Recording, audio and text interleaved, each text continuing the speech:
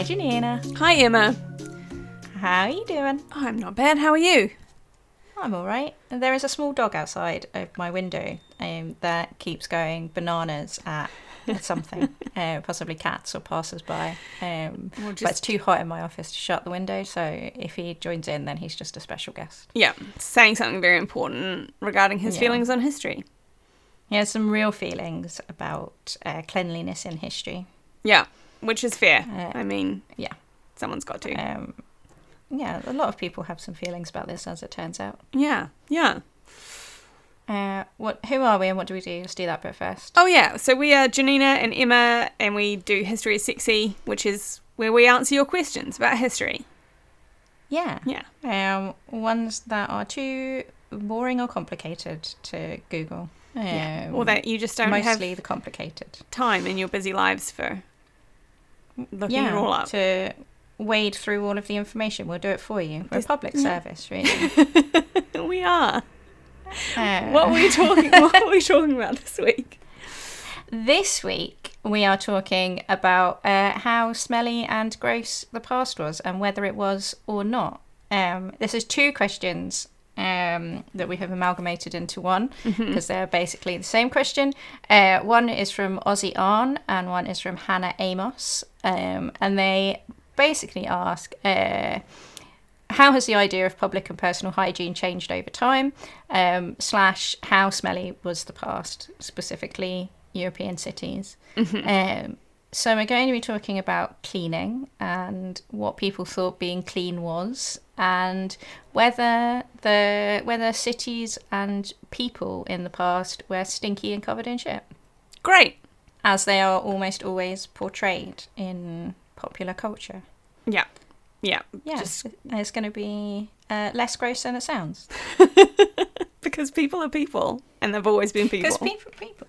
And as it turns out, like spoilers for the rest of this episode, but the answer to the question, how were they, this is from Ozzy Arn. He said, did people really poo out of windows like in Blackadder, and were peasants really covered in shit like in Monty Python? And the answer is no. Yeah, no. Not unless there was something very wrong with them, indeed. Which is like a funny little bit of comedy, I suppose, but also doesn't hold up to to the slightest bit of scrutiny when you consider like just basic evolution.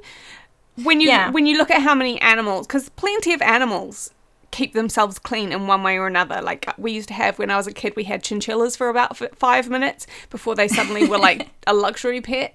And they clean them. They have dust baths, so you have to put this dust in their cage and they roll around in it to get clean. There are plenty of animals that use water to bathe.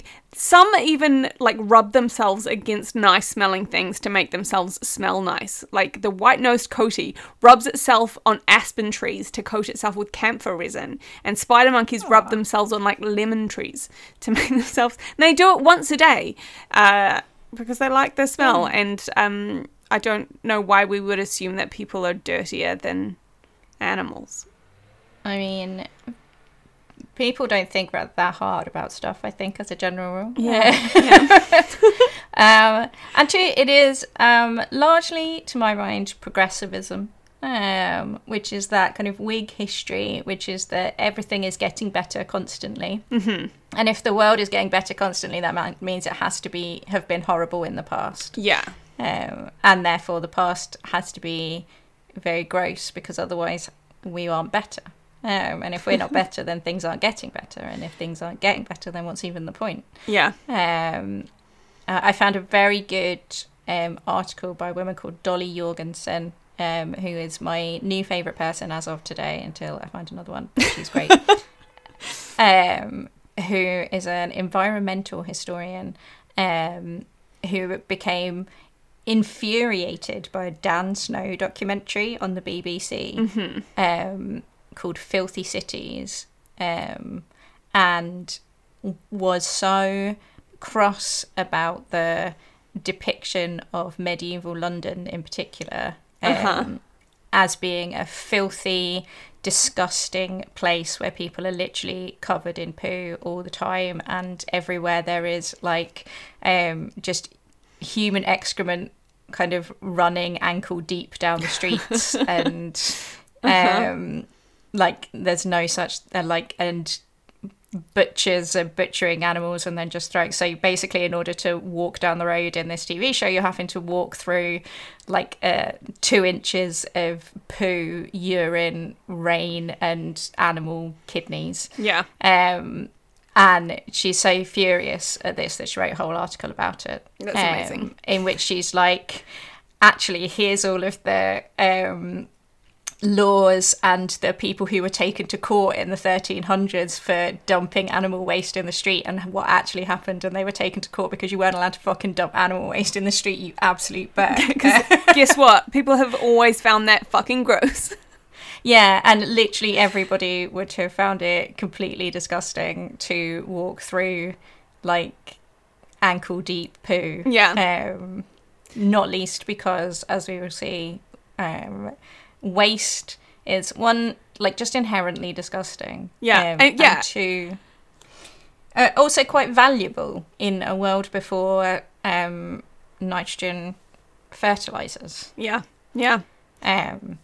I think the thing is, from everything that I've read, is common across a lot of what we talk about, in that people have always liked to smell nice and to have other people smell nice and to have things be clean. Yeah. But the degree to which they have had access to all of the things you need for that, like a lot of space and clean water and nice perfumes, is disparate across the population. So rich people find it easier to be clean and smell nice.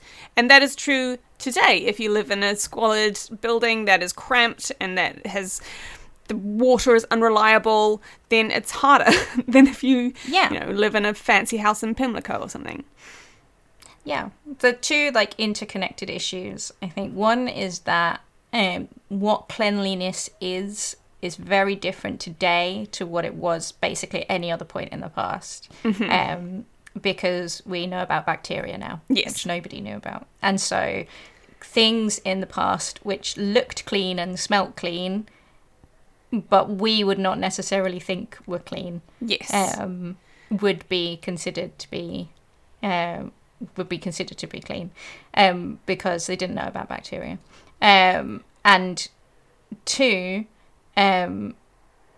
cleanliness is a constructed thing for the large part. And it is changes in terms of both kind of society and your gender and your race and your kind of social surroundings, and it is a marker of prestige, and it also kind of depends person to person. And all I kept thinking about while I was reading about like cultural constructions of cleanliness and ideas of cleanliness is the fucking leg washing argument on Twitter. Yeah. And the amount of people who, like, on one hand, in case you weren't on Twitter, like whenever this was, 7 years ago it still comes up occasionally.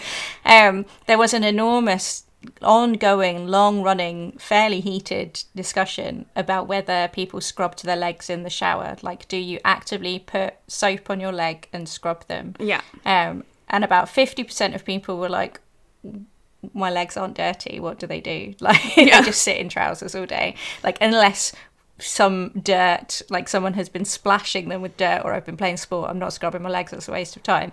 And 50% of people were like, your skin gets dirty, like you've got sweat on it, you've been in clothes all day, you need to scrub those legs. And it became quite a thing. And the two sides just had fundamentally different ideas of what dirty was. Like, does it have visible dirt on it? Has it got grub? Or is it sweaty, do you have to scrub your skin? Yeah. And that's all I could think about for this whole thing, and that drove me mad at the time and drives me mad now, so it was very funny. I had done a tweet about it before. I don't know if it was before it was, like, I'd never seen it talked about on Twitter before, but it came up in an episode of, it was a plot point on You're the Worst, which is a TV show I really loved, and Jamie and my partner, disagreed about it, and then I did a tweet asking, and it got the cursed ratio. It was like 52 to 48. Yeah, but I think personally, I was like, I mean, I'd use tweet delete now, but it used to come back to bite me like fairly regularly, like every 6 months or so, someone would find it. But I was like, particularly if you shave your legs, you do a big lather and a scrub down when you shave them every like 2 or 3 days, and I think that's enough for legs. They don't have a lot of sweat glands in them. They don't get that dirty. Yeah, I mean, I'm on the non-leg scrubbing side as well. But Connor is a leg scrubber, so yeah, Jamie is as well. He thinks I'm revolting. That's fine. It's fine. Yeah, and I think that that's basically everything you need to know about how constructed cleanliness is and how personal it is as to whether you are clean or not. But there are some things like, is it covered in filth? Does it have shit on it? And does it stink? Which there is a general perception that everyone in the past was stinky or filthy in some way. Yeah, which doesn't, I mean, we evolved a sense of smell for a reason, and it's because it can tell us if things are dangerous to us or not, and smelling bad is a signifier that something might make us sick.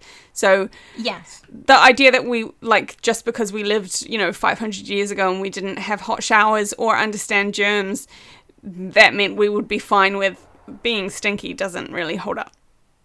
No. Yeah. All right, Janina, let's bust some myths. Let's do it. Shall we start in the Stone Age? I've got some Stone Age stuff.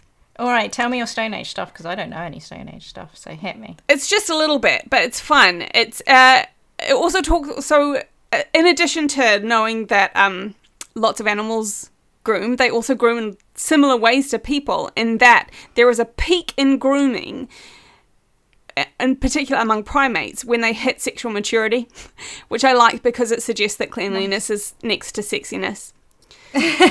Not godliness. Not godliness, it's sexiness.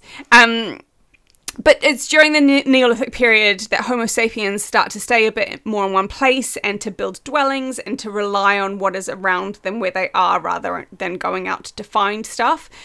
So there's a Neolithic settlement on Skara Brae, which is up in the Orkneys, built sometime between 3100 and 2500 BCE, which shows 6 houses. They're interconnected houses with passageways and stuff, and they all have like grooming stations with like dressers and shelves and water tanks. And this style of water tanks, they appear to be the first proper solution for a domestic water supply into your home. And they could be heated with, like, you would heat stones in the fire and then put the stones in the water to heat it. So you could have a bath. Nice. And then when you get to the Bronze Age, we invented, bronze. So metal basins and buckets and bath stuff start to appear around then. This is also when across the world, and like a huge range of places, including Africa, the Americas, Western Asia, and loads of Europe, the colder parts. I've put the colder parts of Europe, so Finland, Russia, Ireland, have these. It's when we start to develop sweat bathing or stoving. Yes. Which or is stewing, as they called it in Tudor England, which is disgusting. Yeah, and this gets into the Romans as well. Herodotus wrote about the Scythian stoving customs, where he talked about them washing their hair with soap and then entering a hut for a vapor bath that included hemp seeds heated on stones, and he talked about them enjoying it so much that they howled with pleasure. Which Amazing. I guess we can't really know how much that was because they were high and how much it was because they just really enjoyed a nice wee sauna. I mean, everyone likes a sauna, right? I don't, no, not for me. Maybe they were just sitting on hot stones and being like, ooh. Maybe. Or maybe they were howling with pleasure. Who knows? I don't want to take that away from them. Yeah. So basically, as soon as we started like building places to live, we started finding ways to make those places able to help us be clean. Yeah. Once you get into more recent but ancient times, I don't really know eras. You'll have to be, the ancient times. When we dig up graves, those times. Yep. But there are loads of graves from all sorts of different cultures that show how important personal grooming was, basically, as a rule, to humans. There's a Celtic chief who was found buried with, among other things, a comb and a razor. There are ancient graves in Russia that have mirrors in them. Egyptian graves have combs, hairpins, eye palettes. Some cases have full cosmetic traveling cases, which include compartments for oils and perfumes, as well as face paints. You find there are receipts from ancient Indian herbalists that include receipts for hair oils and dyes and lice treatments, perfumed creams, teeth cleaners, mouth washes, deodorants, mouth deodorants, as well as deodorants for noses and armpits. I guess a nose deodorant is like to deodorize what passes into your nose rather than out of it. I think so, yeah. I assume so. I hope, unless there was something that made that. I don't know, noses produce smell. I don't know what that would be. I feel like it has to be like putting something under your nose to protect you from the smell. Yeah, I would say.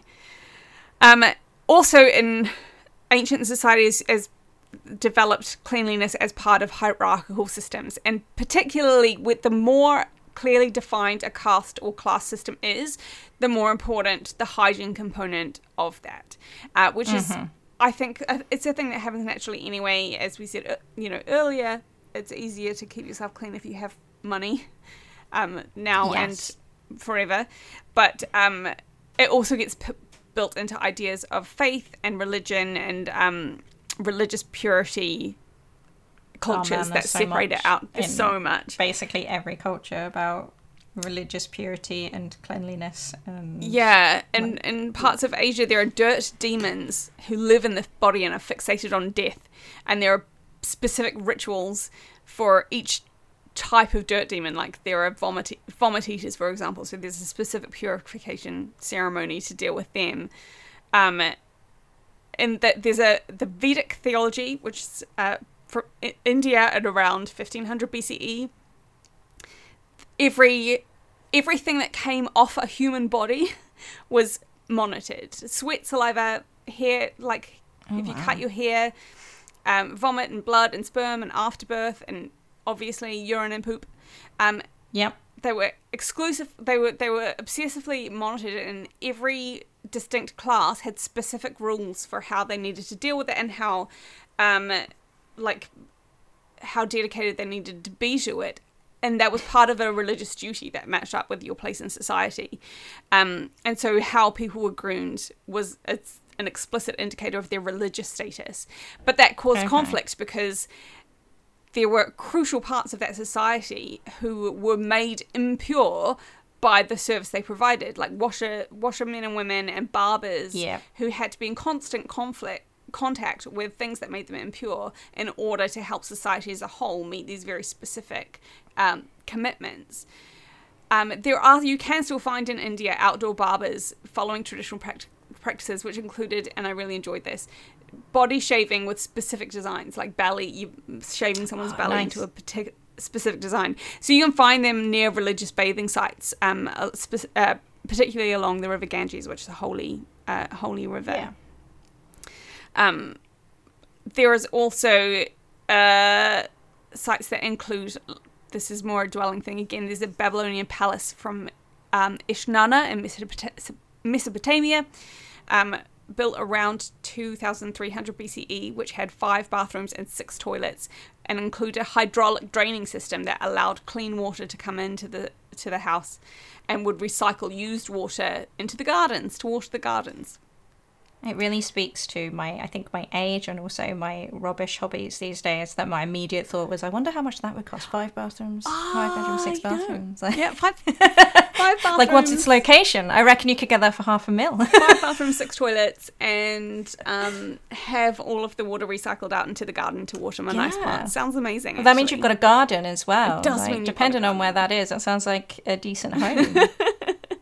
It's interesting. But then again, I'm also on a lot of ridiculous real estate subreddits where that could equally be a very hideous home. It's very interesting the way this just tips over into the way you think about your life. I read a comment somewhere that talked about how in Japan it's no, you don't have a toilet in your main bathroom. Like, that is considered unhygienic and dirty. So it's just not, it's always in its own separate room. And I read that and I was like, that is a good, And now when I browse right move for houses I can't afford. I'm like, this would be better if the toilet wasn't in the bathroom.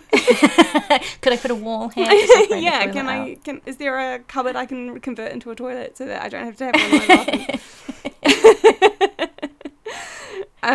I like that though, because that suggests, right, like the thing with, so I love like an American real estate, because British real estate is samey, but Americans, they have a lot of space and a lot of individualism, and so they like to custom build stuff, and it's very fun. Yeah. But the thing is that they will always have more, like a good expensive house, like kind of mansion-y stuff, always has more bathrooms than it does bedrooms. So every bedroom has a bathroom, and then there's and like then a there'll main be a upstairs toilet for one and a guests. main downstairs one.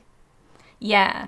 And so that nobody is sharing bathrooms, basically, which I find kind of fascinating, because like, when have you ever seen a house where there's more bathrooms than there are bedrooms in the UK or anywhere else? But this means that the Babylonians, was it Babylonians, were obviously feeling the same about that. Like, I don't want your urine in my bathroom. You go do your urine in your own place.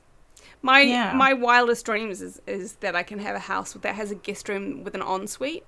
Even then I'm like, that would feel ridiculous. There are only two of us. It would be ridiculous to live in a house with two bathrooms. But also I do want to. I do want one. It's nice to have a dream. Yeah. Support the podcast so that one day I can have a house. One day we'll get there so that Janina can have two bathrooms. Yes. Anyway. So, yes, my one last little spiel is back to Egypt, where aristocrats, it was part of the daily routine to start to have an hour of the bath. That was the first, you got up and before you saw anyone, you had an hour of the bath that included breakfasting and also all of your ablutions and maintenance and making yourself, clean and smelling nice and ready to face the day. And then at the end of the day, there was another full toilet. And all of this included hot water bathing, skin oiling, perfumed unguents. Perfume itself was a massive deal. The special occasions would warrant a head cone from which perfumed wax would drip through a person's hair and down their shoulders, which then meant that when they, the party was over and they went to wash it off, all of their skin and hair and all of their clothes were like lovely and soft and shiny and silky because they just had this nice wax dripping down them. There was an Egyptian rubbing oil called Mendesian unguent, which became popular around the whole Mediterranean, that was made from oil of ben and a resinous myrrh. But it developed over time, so by the end of Tutankhamun's reign, it included almond oil, olive oil, cardamoms, sweet rushes, honey, wine, myrrh, scent of balsam, galbanum, and turpentine. But it was... It goes downhill at the end there. It does. I mean, I guess that turpentine is like a clean stuff, you know? It is. You wash your hands with turpentine when you've been doing a bit of painting. It gets the paint off. Yeah. I don't know. I suppose it keeps everything liquidy. Yeah. It was expensive though, so for only for fancy people. And normal people would have to make do with castor oil or olive oil. It's not. Yeah. Also in India, perfumed pastes and oils were everywhere. There was like basically essentially a hair gel or hair wax that was made heavily perfumed and could mold your hair into different shapes. And women as well, like they would wash their hair with oil, like nice smelling oils and stuff all the time. Because people like to smell nice. People like to smell nice. Yeah. This is a thing that Romans complain about a lot, is people smelling too nice, because they think it's Eastern and girly.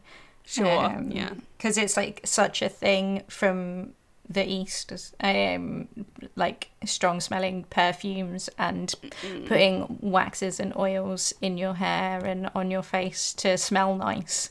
But Romans are much more about, or in their ideal way, the kind of people who write things down in the Roman world are all more like bootstraps and simplicity, and not, if you're putting too much effort into your appearance, then you're decadent and luxurious and you should be eating nothing but cabbages and only rubbing yourself with good Italian olive oil and you wash yourself with soap and water, and anything else is too fruity. They don't have soap.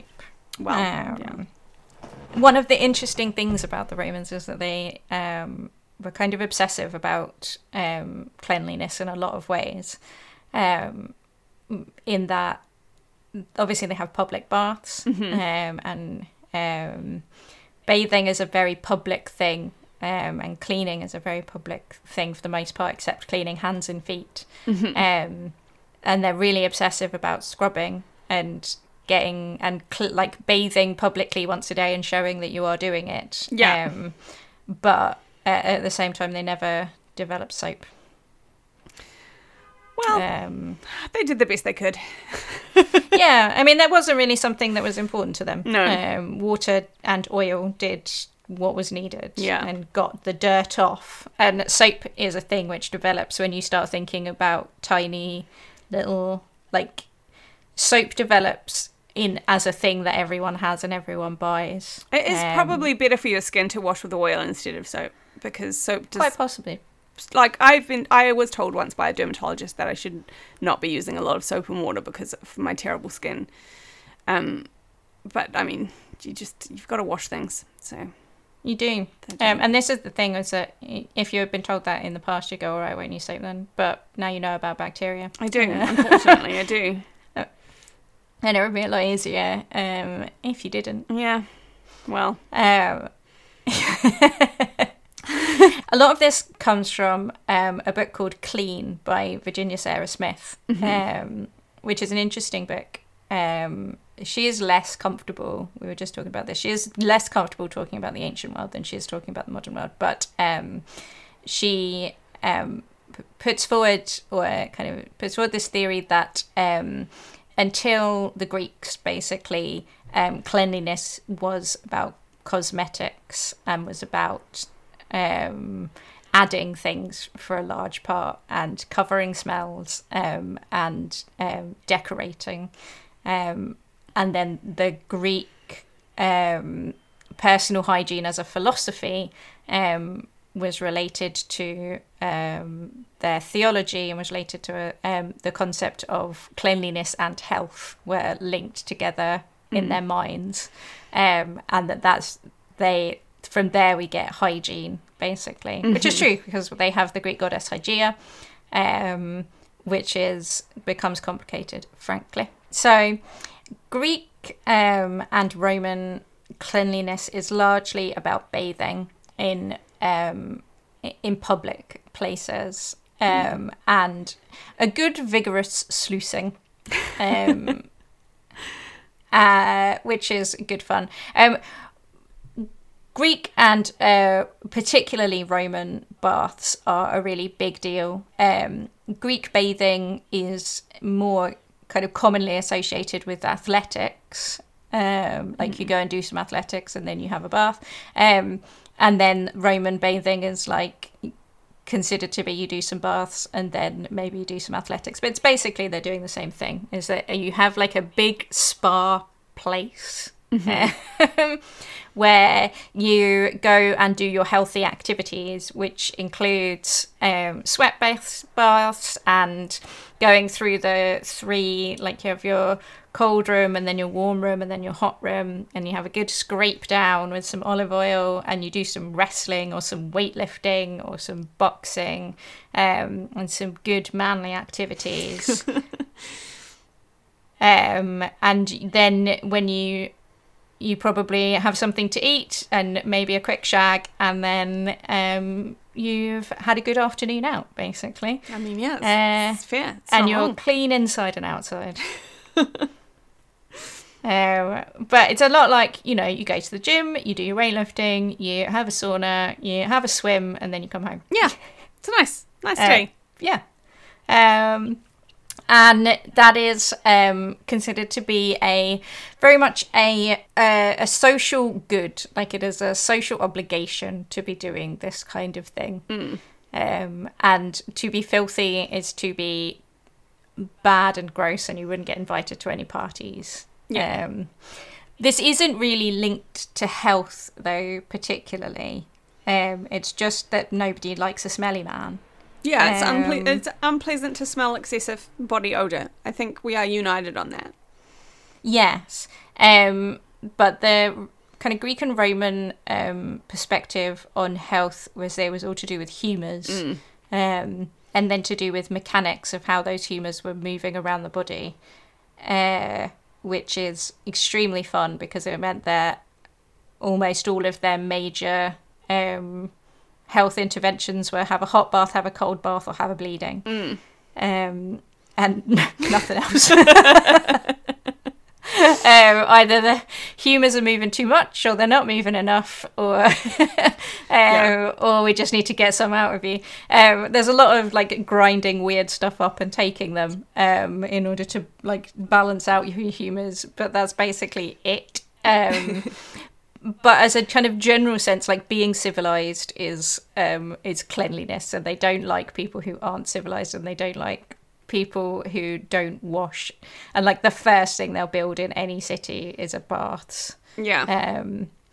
Do you read a lot about how actually, so it's kind of a kickback with particularly the Romans, because the Romans had such complicated and kind of technologically advanced sewerage and water movement, and they had really impressive mechanisms for moving water around the empire, moving water around for things like plumbing, indoor plumbing, and hypocausts, where hot water runs along underneath the floor to keep everything warm, and sewage to move sewage, like to get the like shit and piss out of the way, out of the city. Yeah. Because they have all of this, there was this tendency for a long time, particularly in the 19th century when everybody got all wanky about the Romans, to be like, oh my goodness, the Romans were the pinnacle of cleanliness, and that's what we need to get back to. And a lot of the like 19th century European kind of push towards public health interventions like proper sewers, and sewage systems, and sanitation systems that were municipal, was to hark back to the Romans and say we need to get back to the glory days of the good, clean Roman people. And then more recently, there's been a pushback from that, which has gone kind of in the hard other direction. And if you Google like Roman baths, quite a lot of what comes up is stuff like, actually, the Roman baths were disgusting. Which quotes like some emperors saying the baths are totally grim when I go in them. Which, one, you're like, how often is the emperor going to the public baths? Come now. And two, they probably were a bit grim towards the end of the day. But, because you do have to, like, water doesn't make dirt magically dissolve, it just puts it in the water. So if lots of people put their dirt in the water, then the water becomes dirty. And a lot of, like, people, like, when HBO's Rome came out, a lot of what it got praise for was not doing the white columns, white togas thing, but showing Rome as a city which is kind of grim. And dirtier, and it doesn't go fully into it, which I appreciate. But this idea that actually Roman streets were like medieval streets, and you were walking through 6 inches of shit and animal dung, and as if there weren't people whose profession it was to collect that up and clean the streets. I mean, it is a reality that if you live in a society where transport is based on animals and not cars, then, you know, animals do shit because they have to, but that doesn't mean that it's just left there to be trampled around. That it's left there forever and ever and ever. Yeah, and it just backs up until the streets are made of it and you can't walk anywhere without getting it on you. Which would definitely be an issue for basically everybody. Exactly. So there's been a kind of pushback. And I suspect that, there were definitely times where if you went to the baths on a busy day or towards the end of the day, like there would be kind of oil in the water and possibly bits of food wrapper and people gross sweat, and it probably would not be somewhere that you would. It is standing water, like without chlorine. Like there is little to no chance that you could get me to go in it. I mean, even that's because I know about bacteria. Even today, where you have public pools that have chlorine, those still need to be cleaned daily with like someone fishing out the stuff that's got in there, and all the plasters and Locker keys. Exactly. Yeah. Then I got really distracted by reading about Roman toilets for like several hours. I'm really excited to hear about the toilets. Which turned out to be freakishly fascinating. Because I think if you say Roman toilet, everyone just immediately goes to the big public toilets, which, fair enough, because they do look a bit mind-boggling. And they are huge, like they're big public toilets where it's just like a kind of semicircle of toilet seats all next to each other, where everybody's sitting next to each other having a poo, which feels mental. But I got really into like the mechanisms of those. So they are largely connected to baths and public spaces, so that you can go for a wee if you are, if you're at the baths all afternoon or if you're out and about. Yeah. And they are flushing. So there is a constant, like the most advanced one have a constant run of water running around the channel at the bottom. So at your feet, there's a channel of water, basically. So everything that goes in there is just immediately washed away. Well, yeah, that's just a channel of water running around at your feet. And then you poo into the pit. And then you sluice water down in order to kind of wash anything away that is left behind with invisibility. Yeah. So it swooshes it all away. And then you can also use that water that's kind of running around, depending on what you use to clean your bum. You can use your hand, or you can use a shell or whatever, or the sponge on a stick that everybody always likes to talk about. Yeah. Like you would give that a rinse in that water as well. If you want to hear more about the sponge on the stick, it's in a previous episode. Yes, it is. Or do literally anything that Caroline Lawrence does, because she loves the sponge on a stick. And she is, I think possibly, she might be the world's expert on the sponge on a stick. So like that, and so everything gets washed away. So nobody actually has any contact with it or anything like that, except the people who are paid to have contact with it. But then I got really into reading about private toilets. So basically every house has a private toilet, even like wooden insulae, which are like wooden high-rise buildings have a private toilet, which, depending on whether it's a drop toilet into just a pit, or whether it is a flush toilet into the sewers, depends on the city, basically, and it just depends on the setup of the city. But virtually every house has one, so it's not like you're having to go out for a wee or anything. Everybody has some kind of private toilet, which is mostly either in or attached to the kitchen, which is kind of fascinating. I wonder if that's really, because they were also used to dispose of food waste. It is because they were used to dispose food waste, and also because that is where the water was. Sure. You don't. If you can have water on one part of your house, you don't need it in two. Exactly. I mean, and also they don't know about the bacteria thing. They don't know about the thing where you should have a guest bathroom in your guest room. And they don't know about that. No. It did really make me think of, all I could think about was this house that we saw when we were looking for a house a couple of years ago. And we went and saw like a new build place. That was in like one of these new build estates. And they were advertising like 2 bathrooms, so a main bathroom and then like a downstairs guest loo. But the house was so tiny, like in order to get as many onto the plot as they possibly could, that it was effectively in the kitchen. And there was obviously no separate dining room. So there was like, the setup in the show home was that there was a kitchen with a dining table in it. And then the bathroom, like the downstairs toilet, was maybe 2.5 foot away from the dining table. that is extremely the same awkward. Away from the oven. So if you had guests around to dinner, like you'd have to send them upstairs anyway, because they'd be closer to you while they were having a whiz than they would be if they were sitting at your dining table. But on the upside, if you needed to keep an eye on a pan and have a poo at the same time, it's very convenient.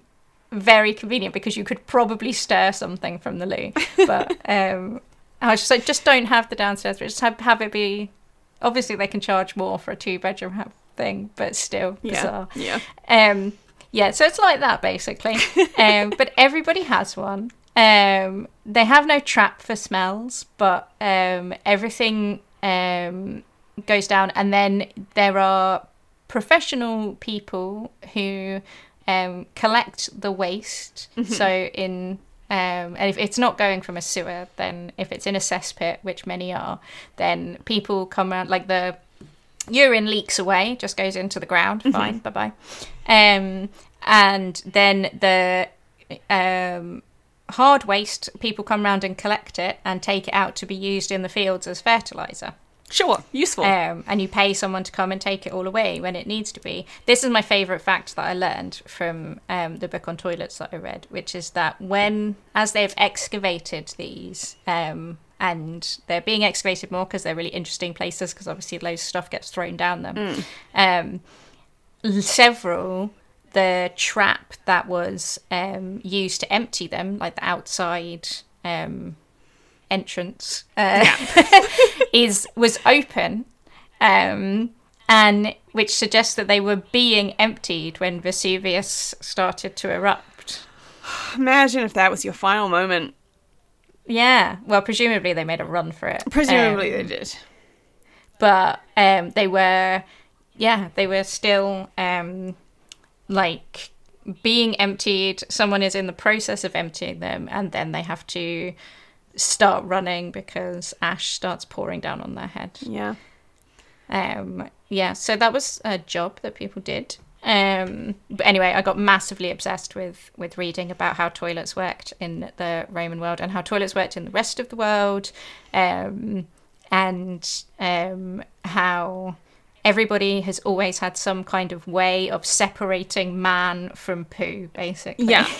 We do not like to be near it. We don't like to perceive it. We would like it to be gone. Like just at a very gut level. We don't care for it.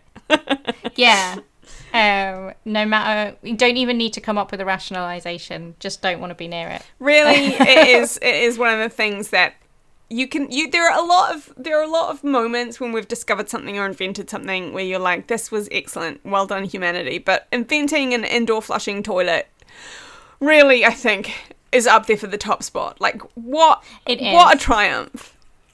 Although it was not always considered to be very, like, having the indoor toilet. When people moved from the outdoor toilet to the indoor toilet, a lot of people were like, don't know how I feel about having this in my house. But the first time you use that thing on a particularly cold, rainy day, you're like, actually, no, this is fine. People probably got over it. Anyway, now I'm going to skip straight over several hundred years of history and go to the late medieval period. Great. Because not a lot changes. Nobody really talks about the early medieval period. Nobody cares enough about the early medieval period to say anything bad about it, basically. But a lot of it comes under the same assumptions which apply to the whole medieval period, which is that it was super disgusting and people were covered in shit. So we're going to largely skip over anything that was happened there because nothing interesting was happened, and skip to the high medieval and late medieval period, where all the world, whenever you see it in any kind of popular culture, is a place of filthy people and filthy cities and stinky people. You simply cannot have a shot along a medieval street without someone throwing a bucket of shit out a window. Yeah, or jokes about people pooing out of a window, or somebody mentioning like the fact that Elizabeth I boasted that she bathed once a month whether she needed it or not. And the idea in Ian Mortimer, who I assume is a very nice man. Livia's come to visit, so if you can hear her purring. Ian Mortimer wrote like a bunch of things like the Time Traveller's Guide to X period of England, like medieval England and Restoration England and things. And as such, much like horrible histories, it comes in for a lot of quite personal attacks. But like Samuel Pepys records one visit to Bath to have a bath in the baths. So Mortimer claims that he only had one bath in the 10 years of his diary keeping. Sure. Things like that. Louis XIV, God bless him, had 2 baths in his entire life, one of which he enjoyed so little that he got a massive headache and had to have a lie down for the rest of the day. A sensitive young man, and both of which were kind of doctor's orders situation. And these kind of things come up a lot as people not washing, but there is a difference between washing and bathing. Yeah. Bathing is going to the baths or having a bath where you are fully immersed in water. And then just sitting, chilling in it for a time. And sitting, chilling in it for a time. And usually that means going to a place and doing it, unless you're the Queen and you have your own one. And, to be fair, if that is the definition, I never do it. Yeah. I almost never have a bath. No, neither. Because I find them boring. Yeah, you're stuck in hot soup and there's nothing to do. Yeah, and you have to kind of try not to drop anything in it. Yeah. So if that is the case, I have not had a bath in a while. Yeah. And people would say that about me. But that does not mean that they did not wash. And this, I think, is shockingly an important difference that gets lost in the translation of English to English.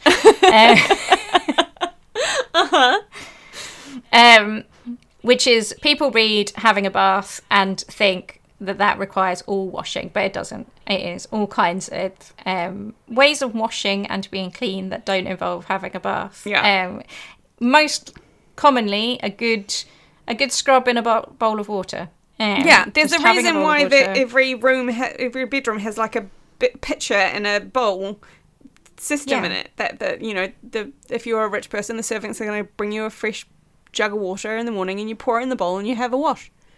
Exactly. And Louis XIV, bless him, because we know a lot about Louis XIV, was scrubbed daily with linens, soaked in wine sometimes for his face. Fancy. And was given a good all-over scrubbing. And also changed clothes and linens.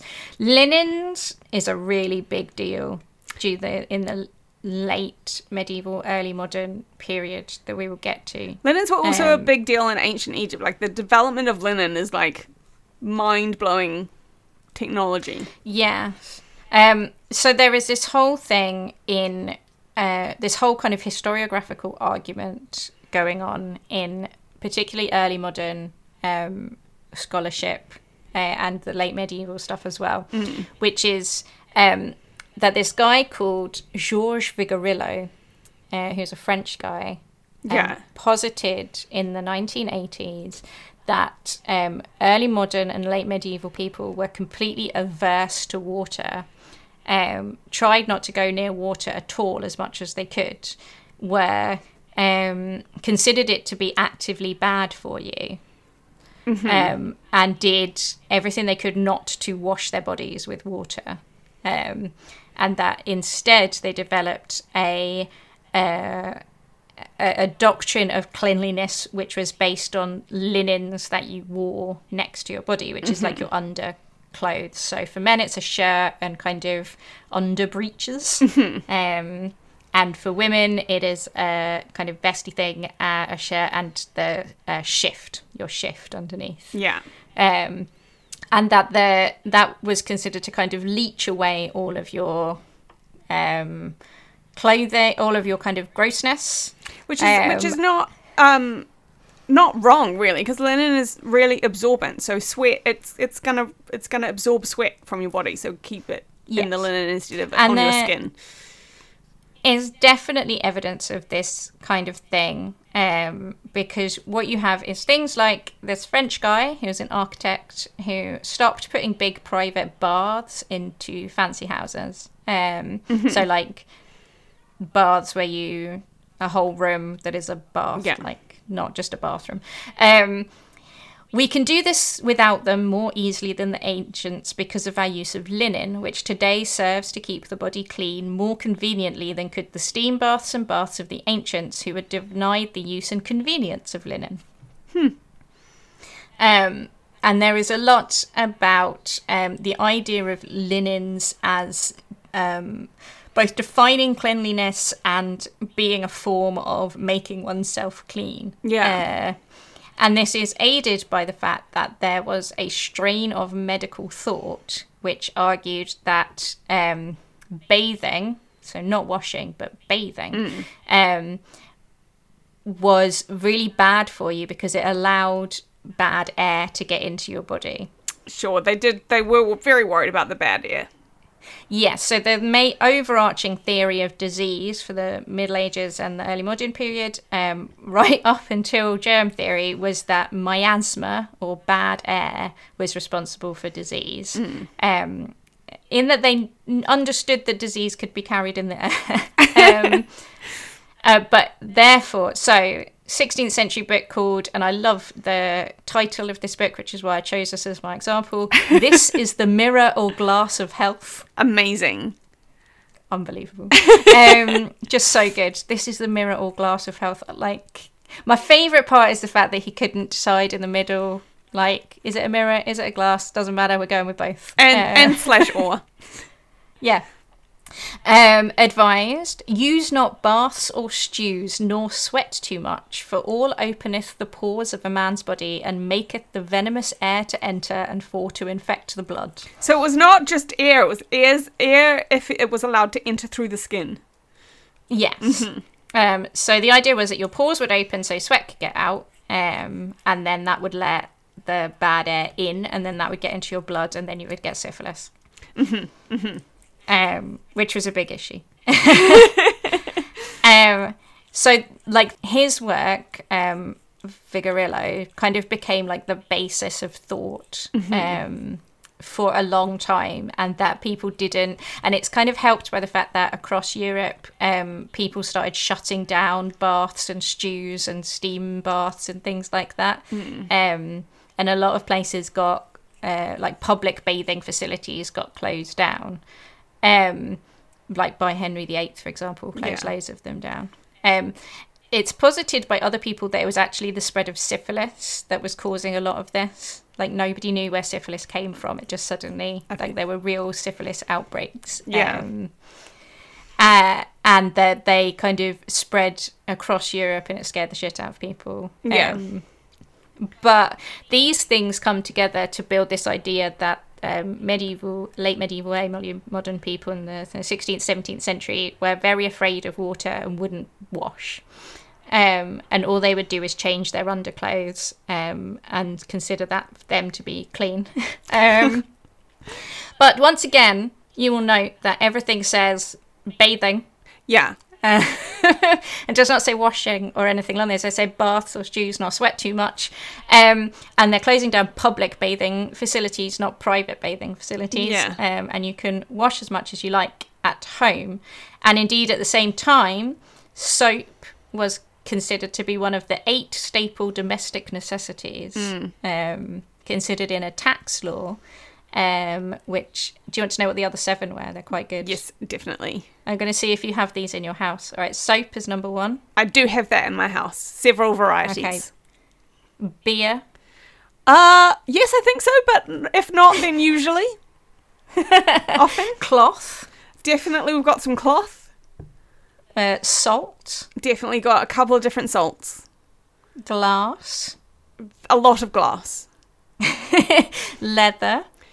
Yes, we've got some leather. Not like free use leather, but items made of leather. Definitely. I assume they're referring to shoes there and maybe coats. Yeah, I've got some shoes and some jackets and some bags. Yeah. Candles. Yes. I mean, probably fewer than they needed, because mine are just for, like, you know, making things smell nice and not being able to see my way around. And they're the not house. made of animal fat, so they're probably not gross in and of themselves. No. And finally, spirits. I think we've got some gin, so I guess that counts. We've probably So you know what? We've also got some whiskey. There you go. Yes. So you're doing well. Yeah, I've got all the essentials. So those are all your essentials that you need in the 17th century. Your 8 domestic staples. Interestingly, none of them are food except salt, but sure. I assume that's because they weren't importing that much food. But anyway, there's that. And then I found this book which came out last year, which is by a fashion historian called Susan North, who appears to have turned the entire field on its head. And I read this one review of it that was like, it's not often that you feel like you're living through a period of like great historiographical change, and was a bit awed by her, which I found to be kind of wonderful. That's amazing. Yes, and her book is called... what is it called? It's called Sweet and Clean, Bodies and Clothes in Early Modern England, and it came out last year. And she basically goes through advice literature and everything she can find on practice, the practice of washing anything at all in early modern England, and it's just like, look, people obviously fucking washed, all right? And just because people say that they don't bathe, and just because they have these kind of specific issues doesn't mean that they didn't stand in their garden and have a scrub every day. Or she's just got like everything. Like there's a story from like law courts of the kind of pre-modern prank that you get where somebody inevitably dies, because the pre-modern world was kind of horrible, where like a bunch of guys are washing in a stream and they're all nude, and then someone kind of jumps on them and holds one of them underwater for a bit too long, and you're like, okay, so people were washing in a stream. Yeah, and so she just collects like such a huge amount of evidence from advice literature on how to raise your baby by washing them twice a day and that kind of thing, and just so much information about how people definitely washed at least every so often, and how if you didn't wash, you were considered to be grosso. Like if you refused to wash, then, or if you didn't wash, then somebody would tell their friends that you were disgusting and not invite you to a party. And there were definitely people who didn't, like who like every so often on Reddit advice forums, you get somebody who writes in 8 out of 10 it is about a boyfriend, but sometimes it's about a girlfriend who's like, my boyfriend is perfect in every possible way and I love them completely and they're just the best person in the whole world, except they haven't cleaned their teeth since last November. And they only wash once a month, and they have been wearing the same pair of pants, the same pair of like boxer shorts since 1997. Although I've seen the Reddit ones where it's like, my boyfriend won't wipe his ass properly and he keeps getting shit everywhere. He thinks it's gay. It's gay to wipe your ass too thoroughly. And then everybody always says you should get them a bidet, and people get weird about bidets, which is funny. But yeah, there's always somebody who won't join in societal norms. There are always weird people who don't want to be clean. And like, I mean, as we mentioned last week when we announced this topic, there has been an astonishing number of celebrities confessing to never cleaning themselves recently. But as a rule, they are the reason that everyone got so up in arms about Ashton Kutcher and Mila Kunis admitting that they don't have showers or wash their children is that like that would have made everyone get up in arms about it 500 years ago too, because people like to be clean and they like to be around clean people, because bad smells are bad smells. Bad smells, even if you don't think they're giving you disease, but it's still just not very nice. It's just not very nice to be around. There's they're kind of part of this pushback of like, oh, you shouldn't wash too often because it gets rid of your natural oils, and you shouldn't use shampoo because it gets rid of your natural oils, and that kind of naturalist, like going back to nature, going back to our real roots, abandon modernity, kind of like being gross for goop reasons. Yeah, exactly. That is very bound up in very specific kind of ideologies of what is natural. And I'll be honest, which is of course like natural. A luxury of rich white people, that they get to determine that and say that that's why they're dirty, because poor people and people of colour are just assumed to not know any better and all sorts of nonsense like that.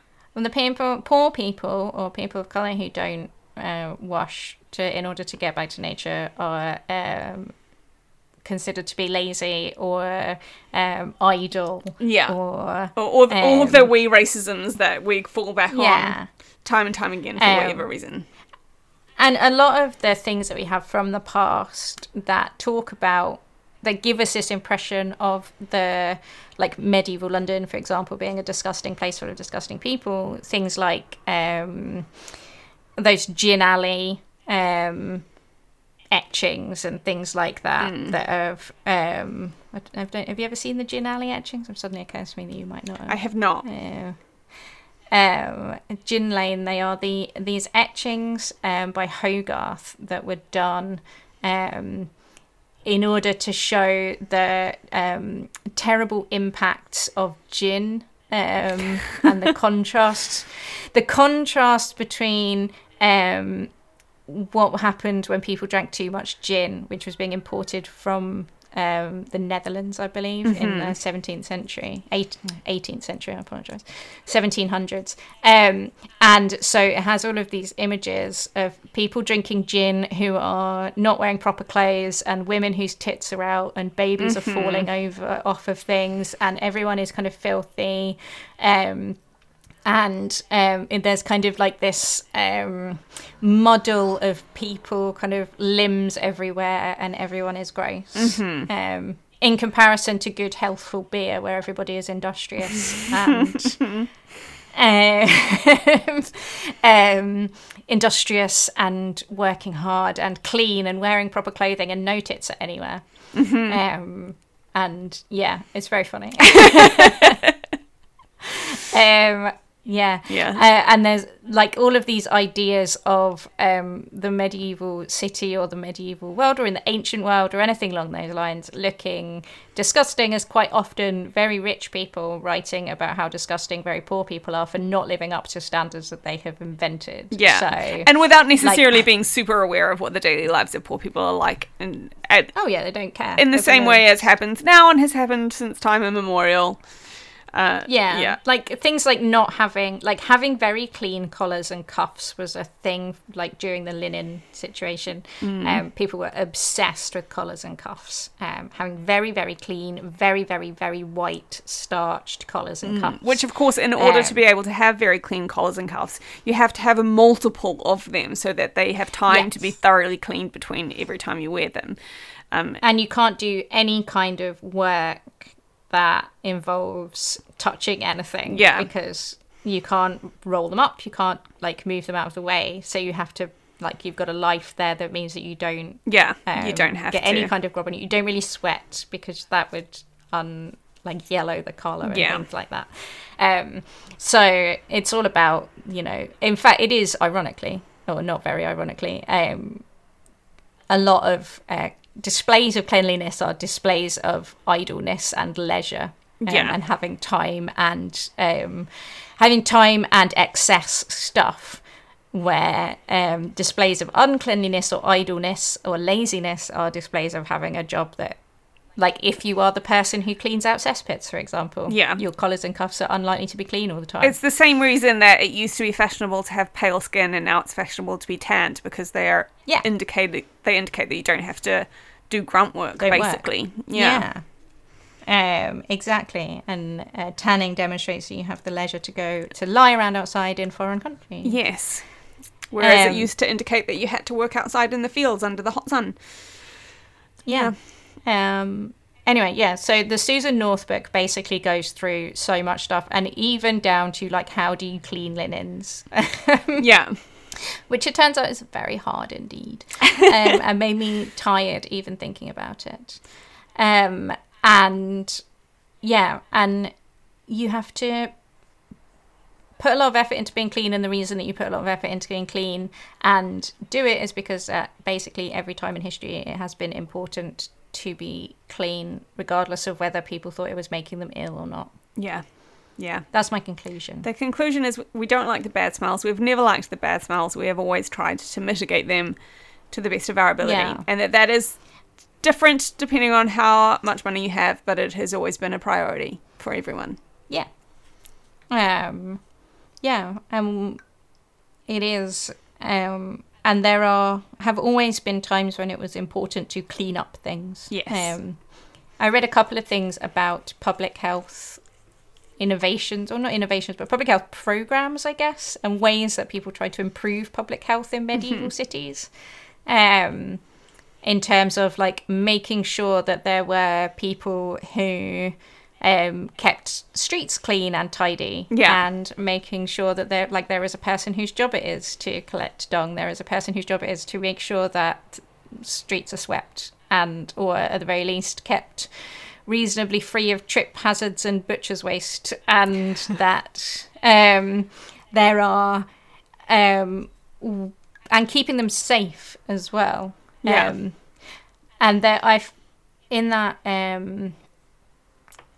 article that was in response to the Dan Snow program, the Dolly Jorgensen one, there was a lot where she had gone through legal complaints that had been made in the 14th century about people complaining about health type things, basically, which were like people complaining about their next door neighbour's toilets, and that they were too close to their land, or that they had not been cleaned out properly. So like, my next door neighbour hasn't cleaned their latrine or hasn't cleaned their cesspit in 6 months, and it's super gross and I don't like it, make them clean it.